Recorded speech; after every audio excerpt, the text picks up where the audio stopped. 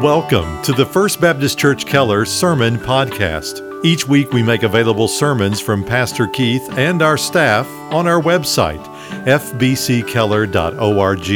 And on iTunes, search for First Baptist Church Keller TX in the iTunes Store or in the podcast app on your mobile device. And now here's our pastor, Keith Sanders.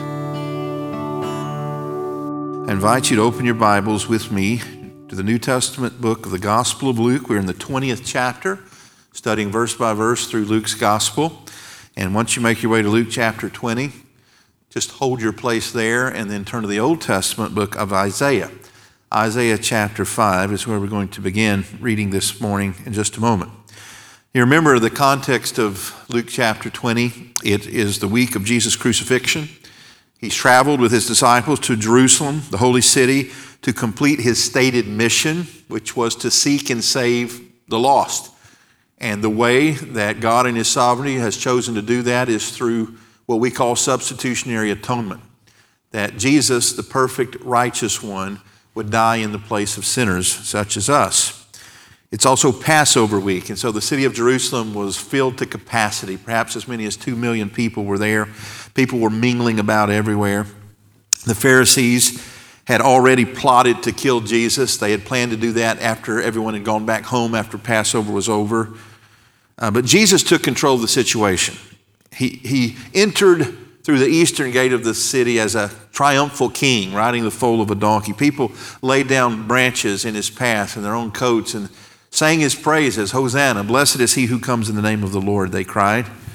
And then he cleared out the temple of those wicked money changers and sellers. And he refused, of course, as we saw last week, to answer the Pharisees' question about his authority. And so today we come to the coup de grace. Jesus is going to put any doubt away that the Pharisees were going to put him to death.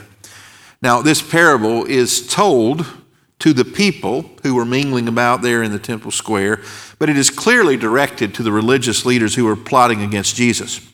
And once he finishes this parable, any doubt about having to get rid of Jesus was erased from their minds. Now, this parable is an adaptation of an Old Testament parable told by the prophet Isaiah in Isaiah chapter 5. So we're going to read that parable first. So the context of Isaiah chapter 5 is very similar. God has chosen, of course, Abraham out of all of the people of the earth while he was worshiping, we presume, pagan deities down in Ur of the Chaldees. And he told him he was going to go to a place that I've prepared and I will show you. And when he got there, he protected him from famine and from his enemies. He delivered them in every opportunity. And ultimately, he defeated their enemies. Of course, he protected them at times down in Egypt from drought and famine, and ultimately brought them through Moses and Joshua into the promised land. And the scripture says he gave them fields that they did not plant and houses that they did not build. So how does the nation of Israel respond to such mercy and kindness from the Lord? Well, Isaiah tells us in a parable. Isaiah chapter 5, verse 1. Let's read it now. Let me sing now for my well-beloved, a song of my beloved concerning his vineyard.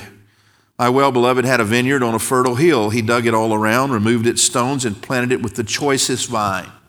He built a tower in the middle of it, and he hewed out a wine vat in it, and he expected it to produce good grapes, but it only produced worthless ones.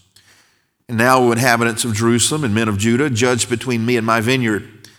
What more was there to do for my vineyard than I have not done in it? Why, when I expected it to produce good grapes, did it produce worthless ones? So now let me tell you what I'm going to do to my vineyard. I will remove its hedge, and it will be consumed. I will break down its wall, and it will be trampled upon. I will lay it waste. It will not be pruned or hoed, but briars and thorns will come up.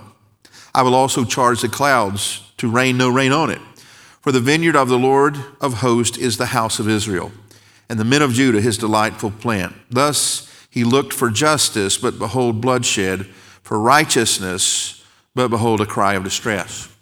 And so in that parable, the prophet Isaiah, speaking for the Lord, describes God's love and mercy and protection for hundreds of years for the nation of Israel. He says, I put them on a fertile hill. That is, they had every opportunity to prosper. He removed its stones. I take that to be those enemies that inhabited the promised land. He defeated them through warfare. He planted them with the choicest vine. That is, that they were a wonderful and a strong and an intelligent people. He put a tower in the midst of this vineyard. I take that to be the holy city of Jerusalem, and a wine vat in it, which perhaps means the sacrificial system. And verses 3 and 4 are really what we want to concentrate on. The Lord says, "And now, O inhabitants of Jerusalem and men of Judah, judge between me and my vineyard. What more was there to do for my vineyard than I have not done for?" That is, God gave them every opportunity to be prosperous and to please Him.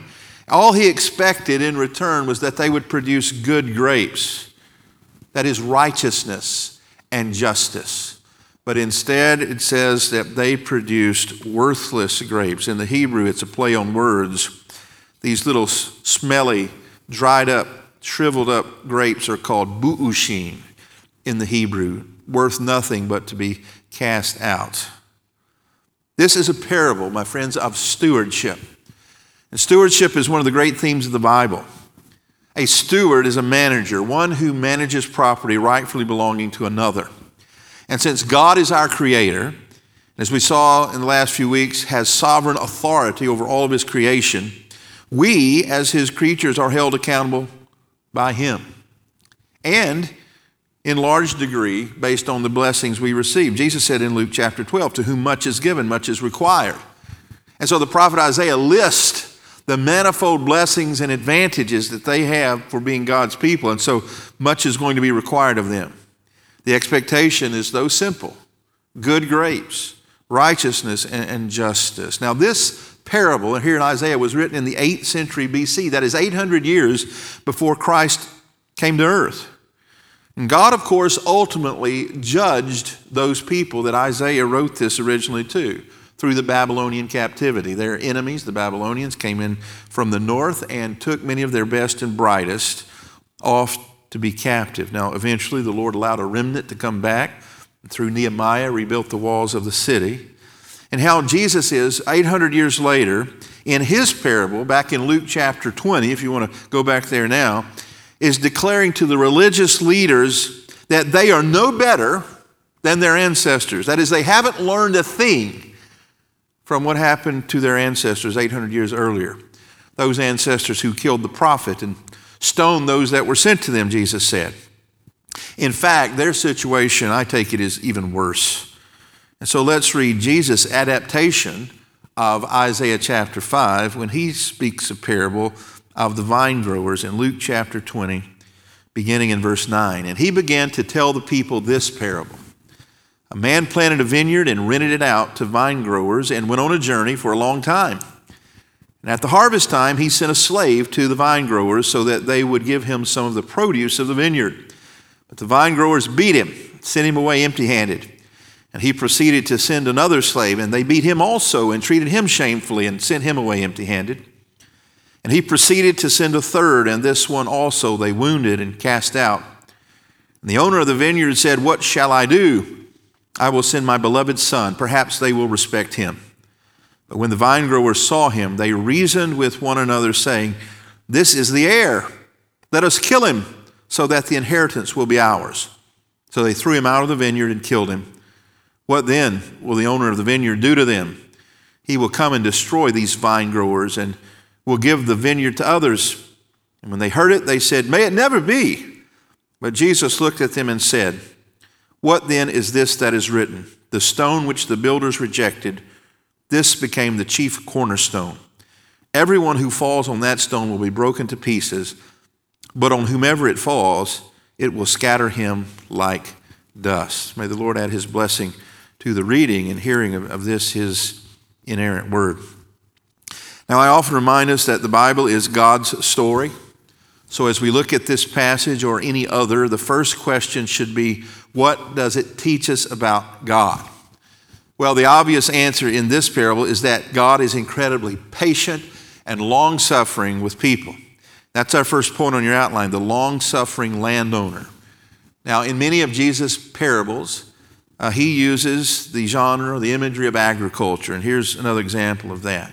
It's of a landowner who has a fertile field, and he rents out this field to vine growers, those that plant and nurture grapes. Now, this was often how agriculture worked in that day and up until very recently in our own world. At the end of the growing season, when the crops were harvested and sold, the owner got a share of the profits and the vine growers got a share of the profits, even though they didn't technically own the land. So in this parable, God is obviously the landowner because he owns everything. He has authority over all of his creation. He planted the vineyard. He put the vine growers in charge, and we take that to be these religious leaders that Jesus is rebuking. They were there to nurture and to help and to lead the people into understanding God's word. And when it was time to settle up, that is harvest time, he sent one of his servants, and I take that to be one of his prophets. And how did they treat him, these renters, these tenant farmers? Well, verse 10 says, at the harvest time, he sent a slave to the vine growers so that they would give him some of the produce of the vineyard. But the vine growers beat him, sent him away empty-handed, of all the nerve. They had obviously signed a contract that when the time came, they were going to have to settle up with the owner. And so when his servant was sent to do that, rather than giving him his portion of the produce or of the profits, they beat him and sent him away empty-handed. Well, that would have been enough for almost anyone to file charges, have these wicked tenants evicted and someone else put in their place. But this landowner is different than the average person. He's incredibly merciful and patient. And so what does he do? Verse 11 says he sent another slave. And how did they treat him? He proceeded to send another slave, and they beat him also and treated him shamefully and sent him away empty-handed. Well, surely that will be enough for the landowner to press charges or to physically have these people removed or else thrown in prison. This landowner is incredibly patient. He in verse 12 sends a third servant, proceeded to send a third, and this one also they wounded and cast out. How incredibly patient and merciful and long-suffering is our Lord. The Bible says he's slow to anger and full of mercy. This is his nature. So finally, what does he do? Well, he says, I'll send my son. He says, what shall I do? I will send my beloved son. Perhaps they will respect him. Now remember, this is a metaphor, a parable. We're not to take from this that God didn't know what was going to happen. All of this is part of his foreordained plan. But from a human perspective, he's giving us some handles that we can understand his mercy. So he sends his beloved son. Now at this point in the story, the parable shifts from the merciful landowner to the treacherous tenants. Now a tenant, a renter, is by nature temporary and therefore easily replaceable. Now this is good to remember when we think of our own service to the Lord, whether you're a pastor or Sunday school teacher, a deacon, or serve the Lord with your spiritual gifts. As the president of Southwestern Seminary often says, when I hear him speak, we are all interims. One day soon, someone else will take our place and life will go on. Stephen Cole writes of this verse, some awful things can happen when the tenants start acting like landowners. That's what was happening in Jerusalem, in Israel, in the day of Christ. The tenants, the renters, the religious leaders had taken on themselves more authority than God had granted them, and they started acting like it was all about them. And so they rejected and beat up those that the owner sent, those that told them to repent, in other words. Men like Isaiah and Jeremiah, all the way down to the last Old Testament prophet, John the Baptist.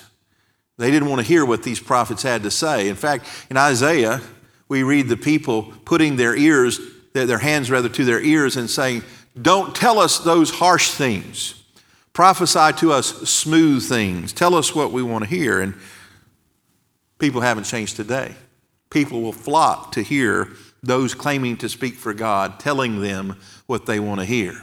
Things like God wants you to be healthy and wealthy and never have any pain or trials in your life. From time to time, there would be a short-lived revival in the nation of Israel when there was a good king upon the throne, and he would tear down the Baals and the false idols and restore worship to Jehovah. But usually that only lasted a generation or two. Time and time again, they went back to idolatry, faithlessness, injustice was the consistent order of the day. And even when they, at points in their history, gave lip service to God, as they were doing in Jesus' day, their worship was insincere and hypocritical. Jesus says, you honor me with your lips, but your heart is far from me. And so the ultimate treachery was about to happen. And it was the murder of God's Son. And make no mistake, that's exactly what the Pharisees were plotting. This was not a misunderstanding. This was not a political maneuver. This was murder. And if you go back and read what happens, and as we'll approach this in days ahead of the trials of Jesus, of which there were 6, they were all illegal. They were conducted under cover of darkness. They allowed witnesses that were not allowed in any court of law at that time. And it was a plot. It was a conspiracy. It was nothing short of murder. Jesus knew that murder and that treachery was in the hearts of these Pharisees, and he's exposing it before it happens. And this leads, after his parable, to some concluding questions. Look at verse 15. After the son comes in the story and they kill him, they threw him out of the vineyard and killed him. Remember, that's exactly what these Pharisees would do to Jesus. They took him outside the city walls to the hill called Golgotha. He was crucified there. What then? Here's his question. What then will the owner of the vineyard do to them? Now that they've not only beat up 3 rounds of his servants, they have murdered his son. Jesus asked them, what will the owner, what will God do to them? He answers his own question. He says he will come and destroy these vine growers and will give the vineyard to others. And when they heard it, they said, may it never be. That is the strongest negative phrase in the Greek language. Perish the thought. That is, they were shocked by this parable and they spontaneously erupted, interrupting Jesus' story. That can never happen. God would never punish his own. But of course he would. We know that's exactly what happened in 70 AD. The city was surrounded by the Roman soldiers, and not one stone was left upon another, and over 1 million people were killed just a few decades later. That's not the only question Jesus has for them. Verse 17, but Jesus looked at them and said, what then is this that is written? The stone which the builders rejected, this became the chief cornerstone. Everyone who falls on that stone will be broken to pieces, but on whomever it falls, it will scatter him like dust. Now don't forget, Jesus is reminding them that though God is incredibly merciful and long-suffering, and he is, the fact that we don't die every time we sin is evidence of that. Don't take that to mean that he is not just. He is. God's justice means that he cannot pretend that sin does not occur. Sometimes we have this grandfatherly picture in our mind of God. You know how grandparents are. The grandchild breaks a vase and we sweep it under the rug and pretend we didn't see it happen. God doesn't do that. He's merciful and long-suffering, but ultimately he is just and he must punish all sin. And Jesus is reminding them that one day there's a payday coming, and it of course would come, and that right soon. And so they think that they are falling upon Jesus. That is, he is the prey and they are the predator. But Jesus says that he is actually the cornerstone, which the builders have rejected. And Peter picks up on this in one of his epistles. The cornerstone, as you see, the metaphor and the imagery has shifted away from agricultural into construction, which was another one of the New Testament's favorite images. And so the cornerstone was the perfectly square and level stone that was laid in a building project, and all of the angles and the walls were plumbed and squared according to its perfection. And so when Jesus comes, the eternal Son of God, proclaiming to be the Messiah, sinless in every way, he is rejected by the leaders. We don't want that Messiah. Now remember we said last week it was against a mountain of evidence. It wasn't that Jesus had not done enough miracles. It wasn't that there was not sufficient evidence in the Old Testament. Jesus fulfilled every messianic prophecy perfectly. It was that they willfully, stubbornly refused to bow their knee because they didn't want this kind of Messiah. And so Jesus says they've rejected this stone, but it has become the chief cornerstone. And then he says this, verse 18, everyone who falls on that stone, and that is to fall on him to seize him and to put him to death, will be broken into pieces. That is, their strategy to get rid of Jesus through the crucifixion ultimately will fail. Even though he literally died, the grave could not hold him. Death could not keep him, and he rose again, more powerful, as powerful as ever, I should say. And he is King of Kings and Lord of Lords. And then he adds this, but on whomever it falls, that is this chief cornerstone, it will scatter them like dust. That's a vivid image of this large, heavy cornerstone falling from a high place onto the enemies of God, and they are not only broken, they are dissolved in a moment. That's how powerful our Lord is. And friends, let's not forget, this passage and the one we read in Isaiah is a passage about stewardship. The fact that those who speak for God in any epic of history are not the owner. In fact, the scripture says we are not our own. We've been bought with a price. And of course, that purchase price is the shed blood of the Lord Jesus Christ. When the Apostle Paul, who is one of the great spokesmen for God in the New Testament, wrote much of our New Testament, was describing his own ministry to others, he said, count us in this way as stewards of the mysteries of God. That is, we are managers of what rightly belongs to another. And then he says, and as slaves, we're not the owner. We're the servants in this story.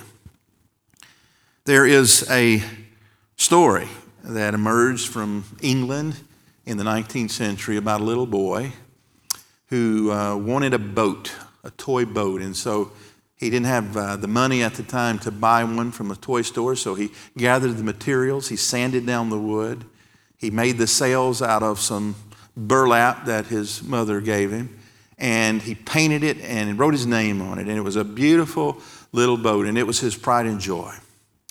And one day he was playing with that little boat in a slow-moving ditch near his home when a flash flood came and washed his prized possession away, all the way down to the sea, and he thought he'd never see it again. And one day, some months later, he was in the downtown area of his village, and he saw in a shopkeeper's window his boat.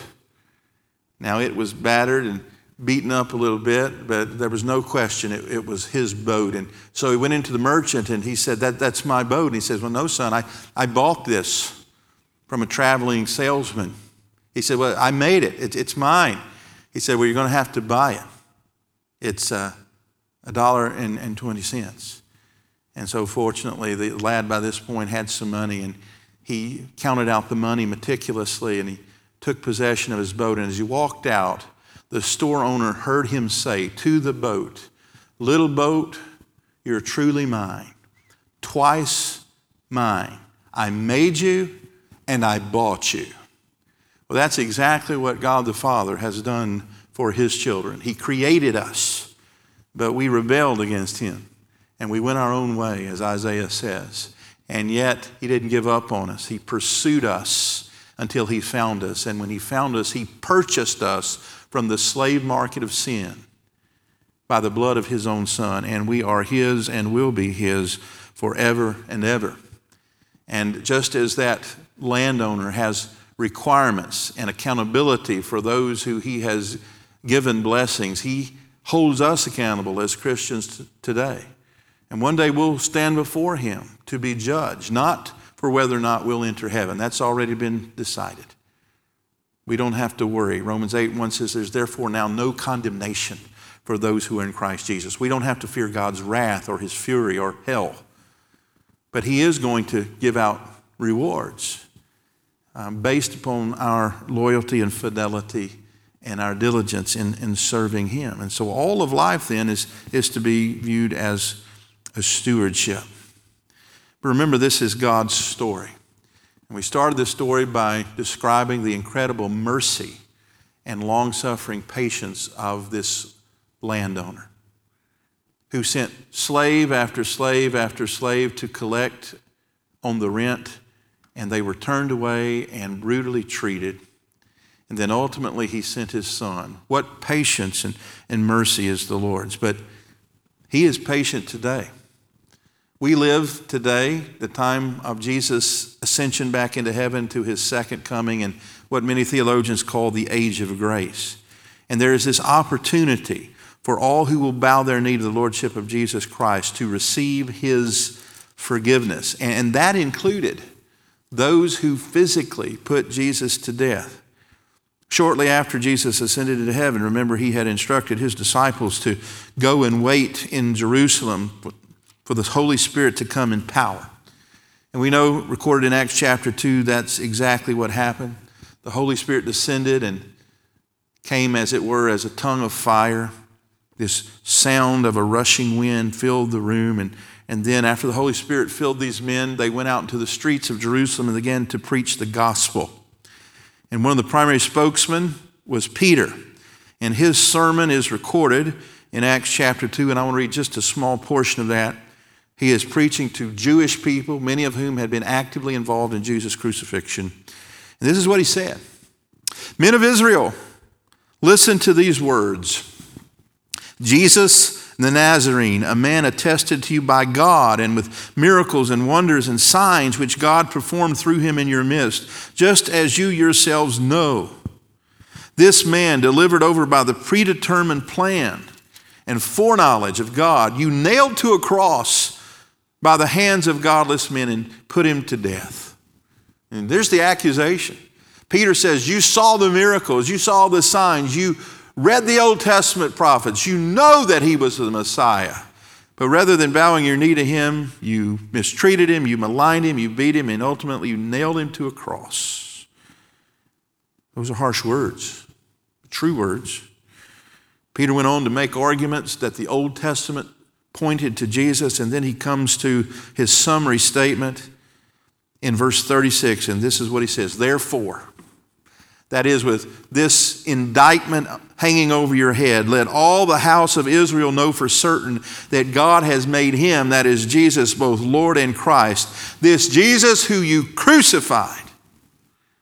Now, how do you think they're going to respond to this accusation? Verse 37 tells us, now when they heard this, they were pierced to the heart. That is, they were convicted, I take it, by the Holy Spirit that what Peter was saying about them was true. And they said to Peter and the rest of the apostles, brethren, what shall we do? They knew they were in trouble. They were likely reminded of what Jesus says, that if the cornerstone falls on you, you will be scattered like dust. And Peter said to them, repent, and each of you be baptized in the name of Jesus Christ for the forgiveness of your sins, and you will receive the gift of the Holy Spirit. Repent. That's what the Apostle Paul told the Gentiles in the book of Acts, that in the time past God had overlooked these times of ignorance, but today through Jesus he's calling all men everywhere to repent. Faith and repentance. That's how you appropriate this wonderful gift of a substitutionary atonement. And lest you be confused, Peter is not saying that you have to be baptized as to be saved. He's saying you are baptized for, that is, because of the forgiveness of sin that happens through repentance and faith. And friends, I keep reminding us, we're not any different than those people that lived 2,000 years ago. Just as Jesus reminded those Jewish leaders in his parable there in Luke chapter 20 that they weren't any different than their ancestors 800 years earlier, who Isaiah rebuked. You and I are no different today than those people that existed 2,000 years ago. Our fundamental need is their fundamental need, which is mercy. That's why I always say, to be saved, you have to come to Jesus on his terms. Empty hands, outturned pockets. Lord, have mercy upon me, the sinner. This is the prayer of humility and contrition that God hears and responds to. And so what about you? Does the cornerstone hang above your head so that one day when you die, you're going to be crushed under the white-hot wrath of God for rejecting his Son? Or have you bowed your knee to the Son? Have you recognized his authority in your life? Have you run to him and pleaded not for justice, but for mercy? That's the only plea of a guilty soul. Have mercy. Thanks be to God, he's a merciful and a long-suffering and a patient God, and all who call upon him for mercy shall receive it. It's my hope and prayer that all of you have. If you haven't, the Bible says today is the day of salvation. I plead with you, run to Jesus. Bow on your knees before him. Confess your sins to him. Turn away from those sins and accept his authority over your life. Let's pray together. Heavenly Father, Lord, we thank you for your word. Father, it's so clear. You have given so many blessings, so many opportunities to repent. Lord, every time we tell a little white lie, you would be just in taking our life. But you're long-suffering, you're merciful, you're kind, you're slow to anger. But Father, your grace is not forever. We live in this age of grace, but one day that window of opportunity will be closed tight and it will be everlasting too late. And for those who have rejected your Son, they will live an eternity full of regret. Father, I don't want that for anyone that I know. And so I pray that your Holy Spirit would take this simple proclaimed message of the gospel and use it to convict individuals of personal guilt, convince them of the truth that one day they will stand before you and give an account of their lives. Father, convince them that they're guilty and will receive your just punishment. And then, Father, I pray that you would also convince them of the truth of this gospel message, that Jesus died for sinners, that if they will repent and by faith receive this gift, you'll forgive their sins and save them. And Father, we look forward to reports of those that you have saved. And I thank you on behalf of all my brothers and sisters here at First Baptist Keller who are born again through the blood of Jesus Christ. We commit these prayers to you through his name and for his sake. Amen. Thank you again for listening to our broadcast. To learn more about First Baptist Church in Keller, Texas, or to hear more sermons by Pastor Keith and our staff, visit us online at fbckeller.org.